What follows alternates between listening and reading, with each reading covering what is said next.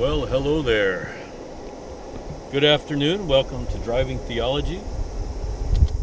My name is Mike, and this is my weekly podcast of driving and recording thoughts that are vaguely theological. I'm running a little early, so I'm going to take a minute to collect my thoughts here, but I thought I'd just go ahead and start recording early. I can always cut it down later if I need to. Edit, in other words. Let's see. So, started a new diet today. Really need to drop some pounds. So, that's where my mind is today. So this is a low carb day. So I'm trying to go low carbs. I went kind of high carbs yesterday, just because that's a default for me. But today I'm trying to be low carb, so I've had just a little bit of carbs, but ate kind of a big lunch. Had, embarrassed to admit it, 4 eggs and 2 pieces of leftover fried chicken. That was my lunch, and a few blueberries. I'll try to go with lean meat and vegetables tonight. I did a little exercise today. I'm going to turn the air conditioner because it is hot here. No question.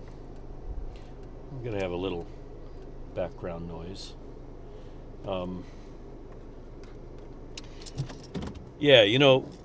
If you're somebody like me that has struggled with your weight, more or less, I guess, since I was, how old? Since I knew about it, you kind of don't notice it at the beginning. Probably about since college, but maybe since I got married, which was 2 years after I started college. So I went to college for 2 years and then got married. And I think around 1992 is when I started noticing in some pictures me having a little bit of a midsection or being thicker around the thighs than I wanted to be, or that I imagined I was. You see pictures of yourself, and I realize some guys don't really think about that stuff much, and some people seem to not have to think about that stuff much. I'm sure it's not true, but anyway, there is a whole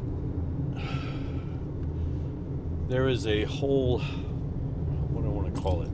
A whole culture around how each of us thinks about food, what we believe to be true about food. And I have a feeling a lot of the stuff we've been taught about food is bad, is not true. And not only not true, it's possibly harmful, right? A lot of the things that we believe about food. Case in point, when I was a kid, they had this pyramid of the food groups. And at the widest part of the food groups, right, the base of the pyramid, which is the biggest part of the pyramid, right,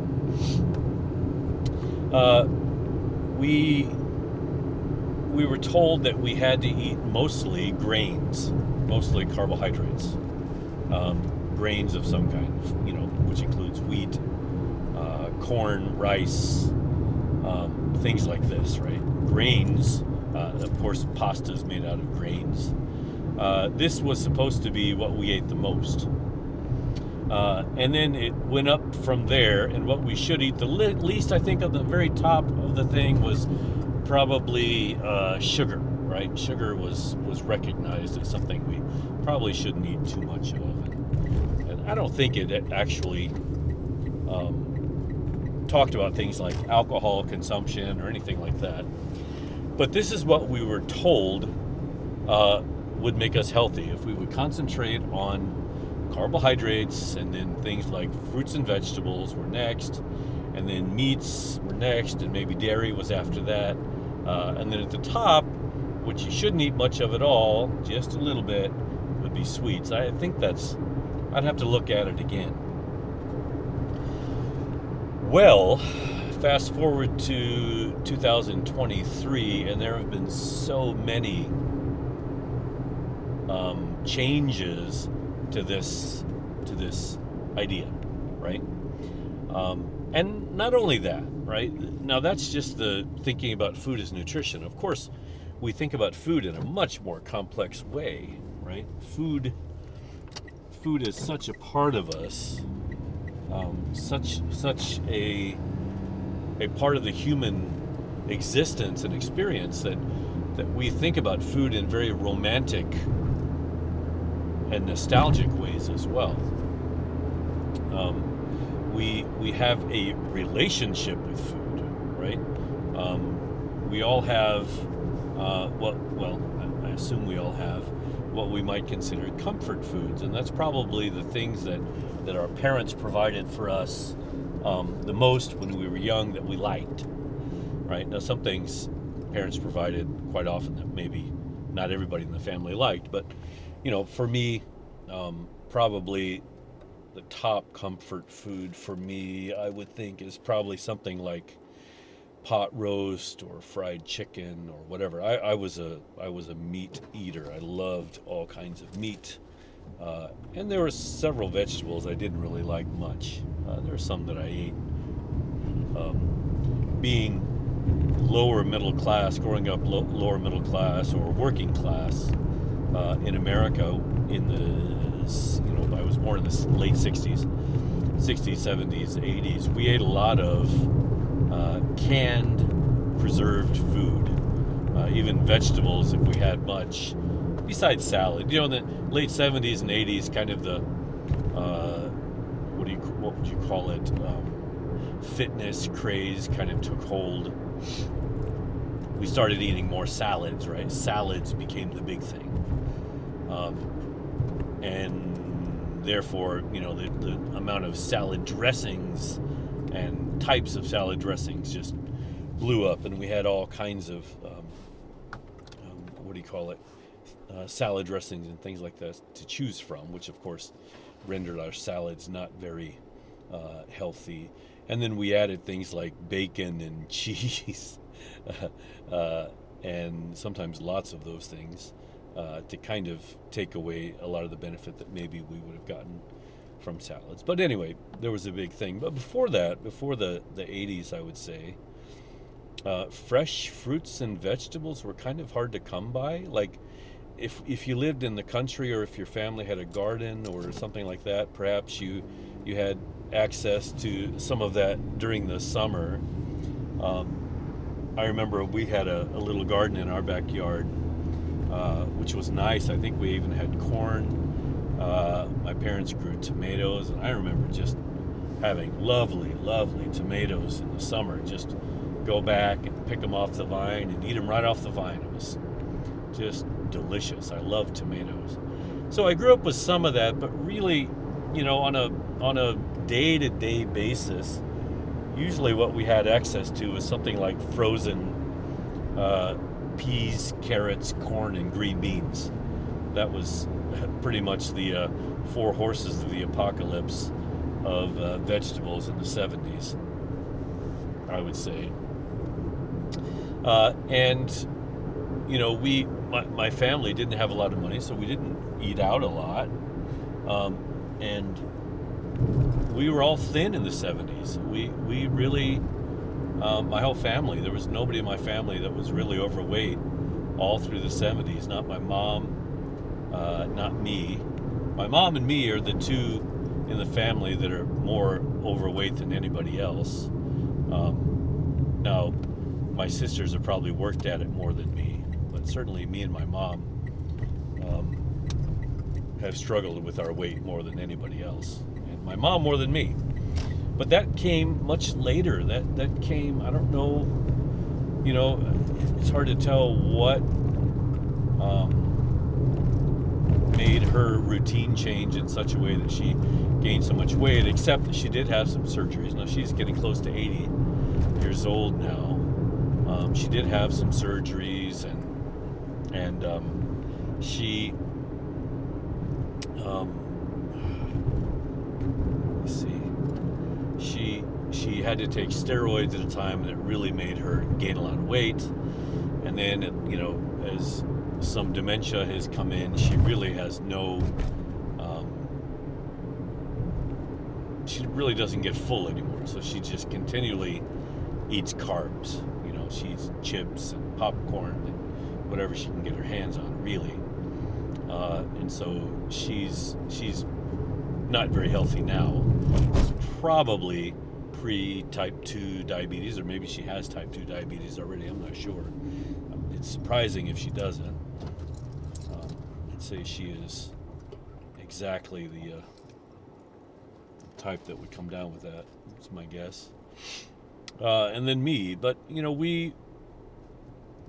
I don't know what changed in the 80s and 90s. Of course, we all got older. We all found that it was easier to put on weight. My dad put on a little weight, but not much, right? Really, me and my mom. And my mom's short. She's 4'9". I'm 5'7". We're not big people, and so when we put on weight, I think you really see it.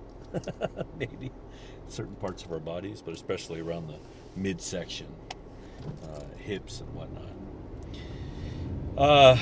Why am I talking about this? Well, I have successfully been able to get the weight off twice in my life. One time around 1999, 2000, I started eating more carefully. I started exercising, specifically jogging, running 5Ks and 10Ks, and I was able to take off quite a bit of weight. Now, at that time, I had less weight to take off. I was probably around 83 kilos, something like that, and I probably got down to 170 or a little bit less. I don't remember exactly. All right. Okay, let's go back to standard weight. So, I probably. Sorry, my car turns off. I want to keep the air conditioner running. Probably got down to around 170 pounds, which is somewhere around 70 or 68 kilos, something like that.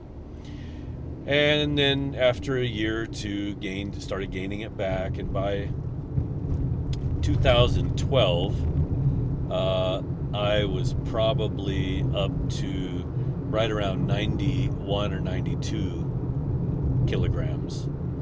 And I started running and dieting again, and I got down to probably about the same weight. So the second time I lost quite a bit more weight than I did the first time, I think. I don't remember all the details of the first time. But I started running 10Ks, and for about 2 or 3 years, I was running every 10K I could, and I was running, probably 15 to 20, even more kilometers a week in preparation for races. And I was also riding an exercise bike this time. So I was doing interval training, and that's really the thing that kind of kick-started my weight loss at that time was interval training. Interval training really seemed to help me burn off the fat pretty quickly. This was around 2012. So 2012 to 2015, I was pretty much in shape. I was running, very active. Even on my lunch breaks here and there, I would go out and instead of, wasting a lot of time, I'd do a 30-minute run and then quick lunch and then back to work kind of thing. So I was in pretty good shape then. Felt good. Yeah. But, again, things change. Bada bing, bada bang. Probably by 2016, 17, I'm putting the weight back on. Fast forward to 2023, which is this year, and I'm closer to 96 kilos, which is, I had never been over 200 pounds in my life, and now I'm between 210 and 220, somewhere in there. By the weight this morning, I think I'm probably 220, which at 5'7", 220 is way more weight than I'd like to be carrying around. And at 54 years old, 55 and a half, kind of, this is probably the time I need to buckle down and try to get back into shape. Interestingly enough, this podcast kind of coincided with my putting weight back on, period. I don't know if there's any correlation or not. I don't think so. But a lot of things have happened in that time. You know, my daughters have grown up. They've finished school. They're not in the house as much. We also got 2 dogs, which kind of takes a lot of time and energy. Not making excuses. But anyway, fast forward to today, or yesterday I'm watching this video, one of these infomercials that come across your Facebook page, and I took a deep dive into it, you know, clicked an extra button here or there to get extra information. And the information he gave me really seemed to make sense. And the information is, don't starve yourself, number one. Number one, don't starve yourself. Nobody continues a routine, or very few people continue a routine that is too painful, that is too much of a struggle to maintain. So don't starve yourself. And that was kind of nice to hear. The other thing was also don't, in lieu of that, don't cut all your carbs out. Instead of cutting your carbs off, this is how he explained it. He said, if you take away all your carbs, what your body does is goes into fat storage mode, because it assumes you're not getting the nutrients you need, and so it wants to store the nutrients you have as much as possible, and so it slows your metabolism down. I never thought it hurt. I'd never heard it said that way before. Kind of makes sense. I get that. Now he says instead what you do is you have cycles of carbs. You cycle your carbs through your routine. So for example, have a high carb day followed by a moderate carb day followed by a low carb day, something like that. And apparently, depending on your age, weight, and fitness goals, you can have this tailor-made for you that will maximize your weight loss and minimize your weight gain, I guess. And that, coupled with what he says, should be about 15 minutes 3 times a week of high intensity training, HIIT exercises, HIT. If you couple your carb intake, now I'm simplifying. It's more than just carbs. There's also carbs and fats that he talks about, and I'll maybe get into that in a minute. But he says if you will do this, you will kind of be flipping your metabolism, making your metabolism healthier, while at the same time taking in fewer carbs, right? Kind of makes sense to me, I guess. So I'm trying it. This is my first day. I kind of got a slow start. I didn't have anything in the morning, so I ended up exercising right around 10 o'clock. I did a interval training on the exercise bike to kind of amp up my metabolism, and then waited about an hour before I ate any food. I really should have waited a couple hours. But we'll see. We'll just see how it goes. You know, if I can stick with this a week or two, usually I see results when I start these kinds of exercises. The problem is not doing it for a week or two or even a month. The problem is sticking with this and making it a routine that will become the norm, right? That's hard. I going back to my relationship with food, I love movies and TV. And for whatever reason, movies and TV, since I was a kid, are associated with sitting down with the family, drinking Coke and eating popcorn. That's my happy place, right? So obviously I can't do that too much anymore. I've got to figure out what to do with my time now that my kids are not here and I have a lot of free time in the evening, and right now it's the heat of the summer. I don't really want to be outside doing much in the evenings, and besides, there's not a lot to do outside in the evenings in Japan, especially in our parts of Japan. So I got to figure out how to up my activity level, I guess, in the evenings when it's the most dangerous for me to sit down in the park on the couch and then start craving some kind of carbs to go in my mouth. Got to work on that. It's something I really need to figure out and work on. But the relationship that you have with food, the relationship that I have with food is complicated. It's complex. And because of the country I come from and the situation that I was born into, some pretty unhealthy habits are kind of ingrained into me that I'm going to have to deal with. I'm going to have to fight with a little bit. And I don't know the best way to do that. Except one day at a time, I guess. One day at a time. I do have a fitness guru, for lack of a better word, who I'm in contact with. I thought about doing his kind of personal training course that he does online, a kind of a mentorship kind of thing, but I just did not have the money to do it. It was incredibly expensive.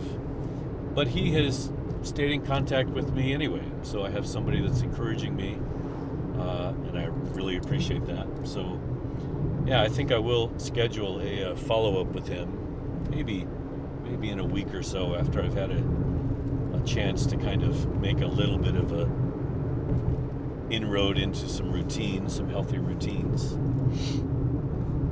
Yeah, we'll just see what happens with that. Who knows? But yeah, I'm starting that again here, going down that road again. This is a constant in my life. In fact, I bought a new exercise bike probably 3 months ago, and I had been on it only once or twice until today. So I'm glad I did it because it set me up for today, and hopefully it's going to be able to be a routine that I'm able to get a little bit healthier with. Had I not had the bike, I think it would have been more difficult. But yeah, anyway, that's where I'm at today. So I wanted to make kind of a shift now. We have a complicated and sometimes unhealthy relationship with food. But there are other things that we have a very complicated and unhealthy relationship with, one of which is church. Some of us haven't gotten there yet. But I think there are many of us in the world who have, it's come down to a time where we drew a line in the sand and said enough is enough. That church is not living up to what it was meant to be, that no matter how much comfort I may have derived from being a part of a worshiping body of Christians, at some point the failure of religion to live up to its promises has got to be called out and questioned. That when we're faced with the beauty of Christ and how life could be, or how life was promised us, the good life, the Christian life, the life of joy, the life of living a life in forgiveness, the life without shame, the life without condemnation, the eternal life, another way to put it. When church is not living up to that, is not even asking the correct questions, is not addressing the lack of the quote-unquote Christian life to fulfill these promises, then somebody needs to stand up and say, no, this is not working. It's not, there has to be more than this. Either we're doing something wrong or we're missing something. Something is missing. And what I found was missing, and I think a lot of people like me have found, what was missing in Christianity, what is missing in Christianity today is Christ. It's Christ. Christ is Christ is who is missing in Christianity today. That for whatever reason, Christianity has evolved into a belief system that need not be influenced by Jesus Christ of Nazareth. That somehow it can keep going. It can even grow and advance. Somehow it can do that without ever following the example of Christ.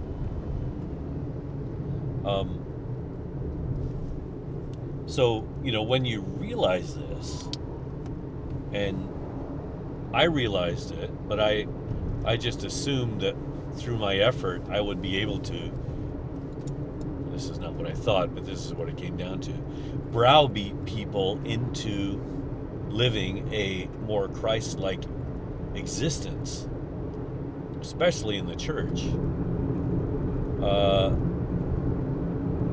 Sorry, I forgot where that sentence started. Kind of got lost. Kind of got caught up in my beautiful turn of phrase.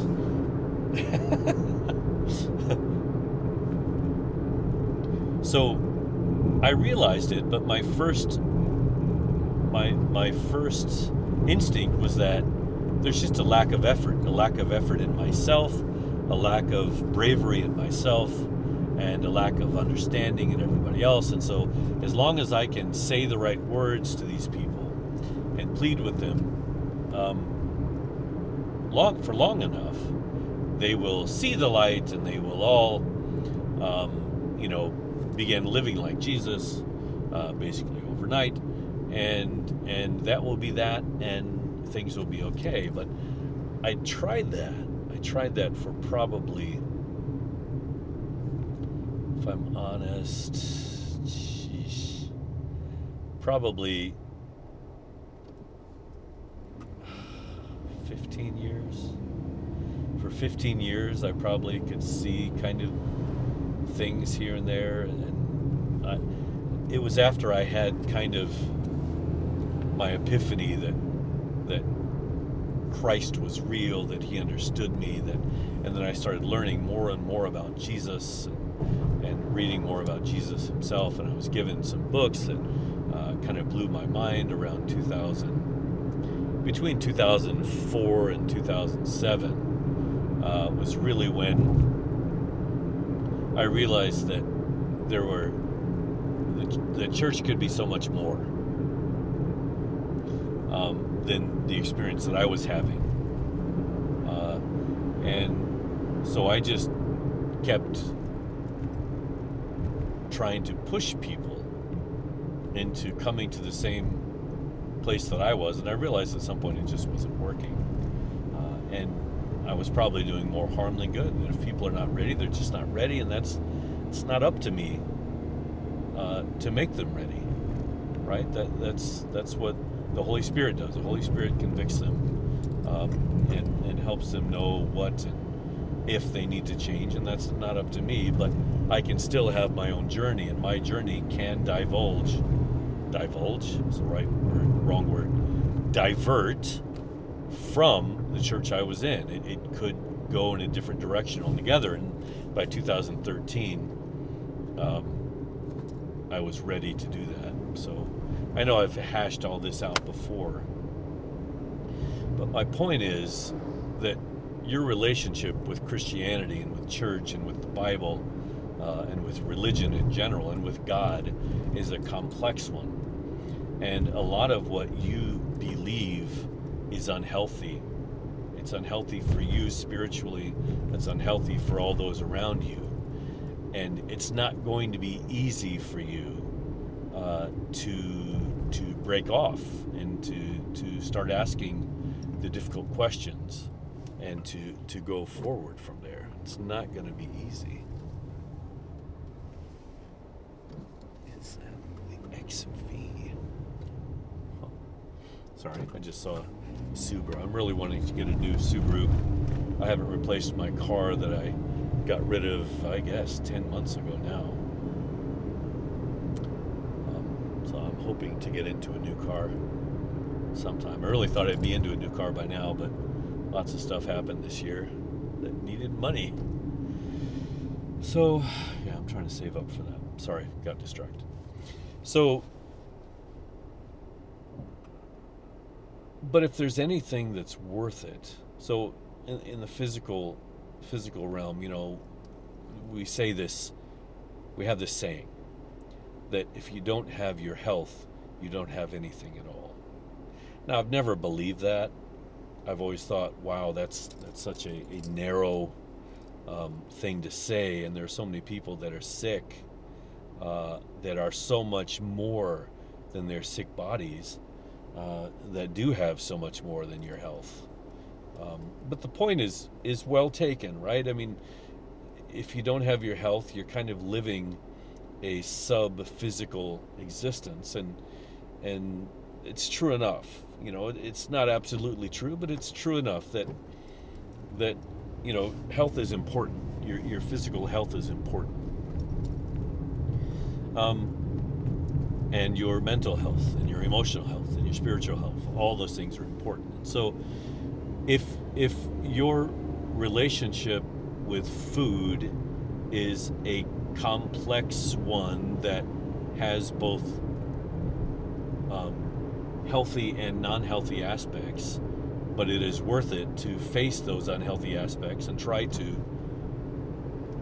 correct them, then so is it true. So it's, this is not, I'm not being very eloquent. It's also true that if your complicated relationship with God and the Bible and religion and Christianity and church and sin and shame and all this stuff, if it's unhealthy, it is totally worth it for you to get in there and to find a better way to be. It's you're worth it. Your spiritual health is worth it. Your physical health is worth it. It's good to get in there and try to do the work. I'm not claiming to be spiritually healthy. I have my own things, right, that I am still dealing with. It's been a very difficult journey breaking away from institutionalized religion. It's been very difficult. And sometimes it's hard to maintain your faith. Sometimes you feel like you're on the deep end of the pool, which I've talked about many times. But I think it's worth it. I think it's worth it to get on the other side of your unhealthy spiritual routines and practices in order to prove that God is not a liar, that his promises given through Christ are attainable, that they are there for us, that they are true. And if they're true in the somehow distant future, right, in the afterlife, but they're not true today, that doesn't work for me. That's one of those places where that seems like an unhealthy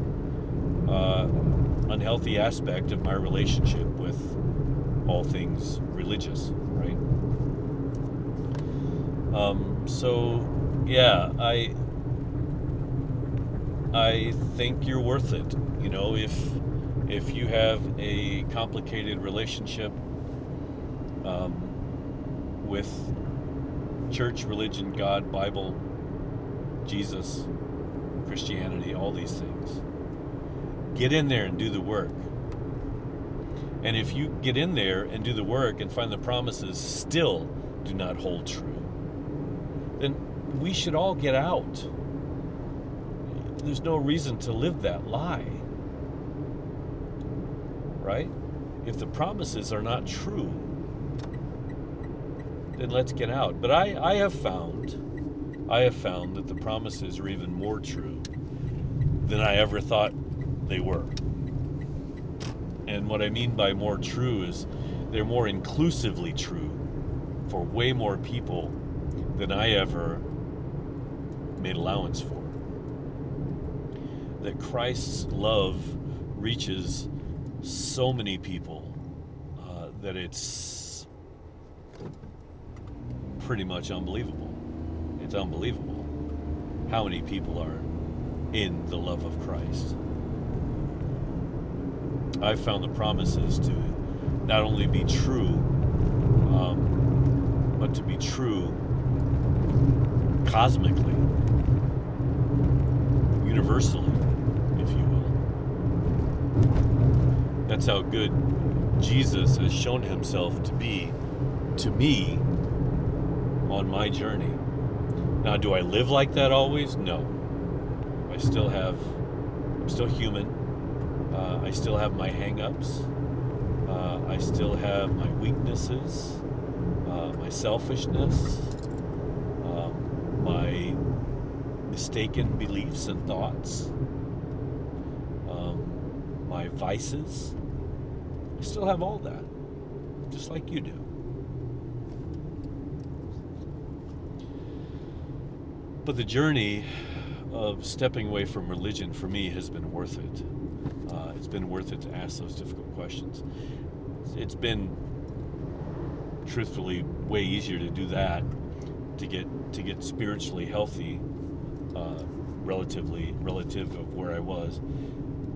It's been way easier to get spiritually healthy than physically healthy, and I know, and to some extent they're going to go hand in hand, but I don't think they have to. I think,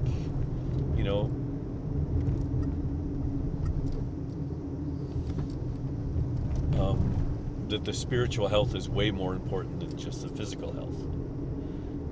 I think that has to be true. I think it has to be true. But don't discount the physical completely. Don't underestimate the physical aspects of the promises of Christ. The aspects of the promises of Christ that are for you here and now, in your world today. Because if it doesn't help you today, I'm not sure a lot of us are interested. Salvation, Jesus said, has come to this house today. Today salvation has come to this house. And this was before Jesus was crucified or resurrected, before he indwelt his church as the Holy Spirit, right? I believe he said this in Zacchaeus' house, when Zacchaeus repented of his cheating of people out of their tax money for the Roman government. Zacchaeus was a tax collector. So when he repented, Jesus says, today salvation has come to this house. Salvation from what? Well, I mean, salvation from the consequences of your sin, right? Salvation from being ashamed of who you are. Salvation from having to be right about everything. Salvation from having to live up to an impossible standard of conduct. All kinds of salvation can come to you today. salvation from violence, right? The ability to not have to live in a world governed by violence. All these things can come to you today. I think that's the salvation that Jesus was hoping would come upon Jerusalem when he wept for Jerusalem as he entered Jerusalem the last week of his life.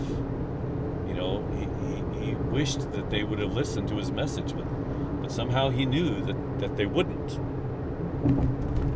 That they were not going to listen to his message. That they were going to be destroyed by the Romans one day. That their violence and their lack of loving peace, because they love violence more than peace, that the consequences of those choices would harm them, would catch up to them one day. So yeah, salvation can come to you today by living more like Jesus. Here and now, today. I know I've gotten way off the subject, whatever the subject was. But suffice it to say that it's worth it for you, no matter what side you come down on. Maybe you decide to ask difficult questions and challenge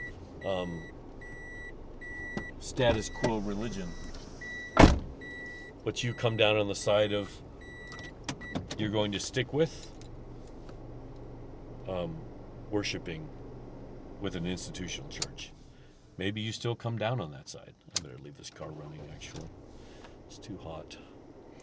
I am about 5 minutes earlier than I need to be, so I can talk for a little bit longer.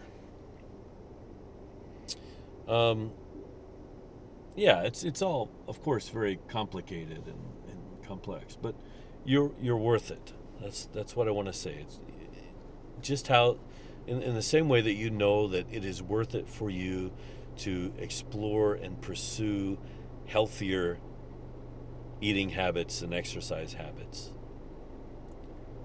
It's healthy for you to explore and pursue healthier spiritual habits. That's obviously true. And for me, that path led to, well, where you know it led. And your path may lead to a different way, but don't ever get caught in the trap of thinking that because the promises that Christ made to you don't seem to be coming true, that it's somehow your fault. It's not your fault. Now, sure, there may be things that you're unable to see, right? There may be things that have blinded you that maybe you can try to remove. But the promises are just as true for you as they are for anyone. And if they're not, then they're not true for those people either. Pursue those promises. I haven't really thought about what those promises are. But the promise of salvation, the promise of eternal life is the big one, right? That's the easy one. A lot of the things that Paul says, consider it joy when you are persecuted. No, Jesus said this. Consider it joy when you are persecuted for my name's sake. For yours is the kingdom of heaven, right? All of the Beatitudes, those are big promises, right? Blessed are the peacemakers. Blessed are the poor in spirit. Blessed are those who are persecuted in my name's sake. Blessed are the meek or the humble, right? The Beatitudes are promises, right? If this, then this. Okay? If you are humble, you will blankety blank. Now, a couple months ago, a couple years, it could have been a year ago now, I can't remember. I tried to memorize the what was it? I tried to memorize the Beatitudes, and I've forgotten them already. But those are some of the, best. Let me see if I can get on the Bible. No network connection. I know that. But I should have a Bible downloaded on here, do I not? Oh, well, it's not going to let me on because I don't have Wi-Fi on my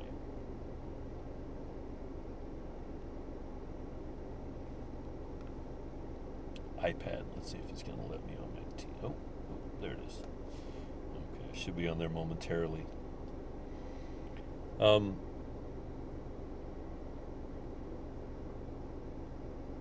Now, there's some things that are not so appealing that Jesus did promise too, like the fact that we would suffer.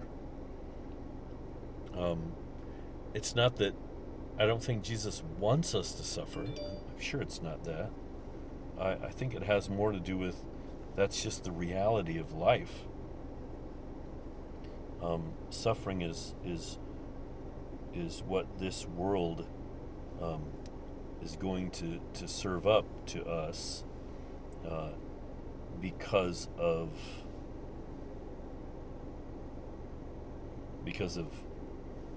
selfish people who sin in the world, right? That's just what's going to happen. That's what life has to offer us right now. Sorry, I'm trying to get to the Beatitudes here. Yeah, so when Jesus saw the crowds, he went up the mountain. And after he sat down, his disciples came to him. Then he began to speak and taught them, saying, "Blessed are the poor in spirit, for theirs is the kingdom of heaven. Blessed are those who mourn, for they will be comforted. Blessed are the meek, for they will inherit the earth. Blessed are those who hunger and thirst for righteousness, for they will be filled. Blessed are the merciful, for they will receive mercy. Blessed are the pure in heart, for they will see God. Blessed are the peacemakers, for they will be called children of God. Blessed are those who are persecuted for righteousness' sake, for theirs is the kingdom of heaven. Blessed are you when people revile you and persecute you and utter all kinds of evil against you falsely on my account. Rejoice and be glad, for your reward is great in heaven, for in the same way they persecuted the prophets who were before you." Yeah, I mean, that's a lot of promises. I think almost everybody at some point is going to fall into one of these places. Have you ever been poor in spirit? Have you ever mourned? Have you ever been humble? Have you ever hungered and thirsted for righteousness or for justice? Have you ever been mercy? Have you been pure in heart? Have you made peace? Have you tried to make peace?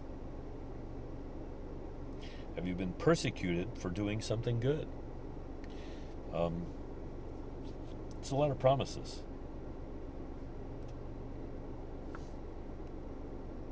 Now, the danger with promises is when we read. Oh gosh! Oh.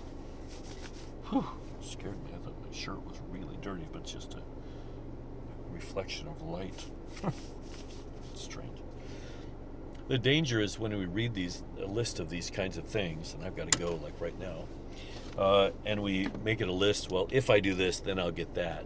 I don't think that's truly the point. Maybe we'll have to delve into that later. I think that just becomes trying to earn the favor of God, and don't believe that's necessary. We'll talk about that another time. Thanks a lot. Bye-bye.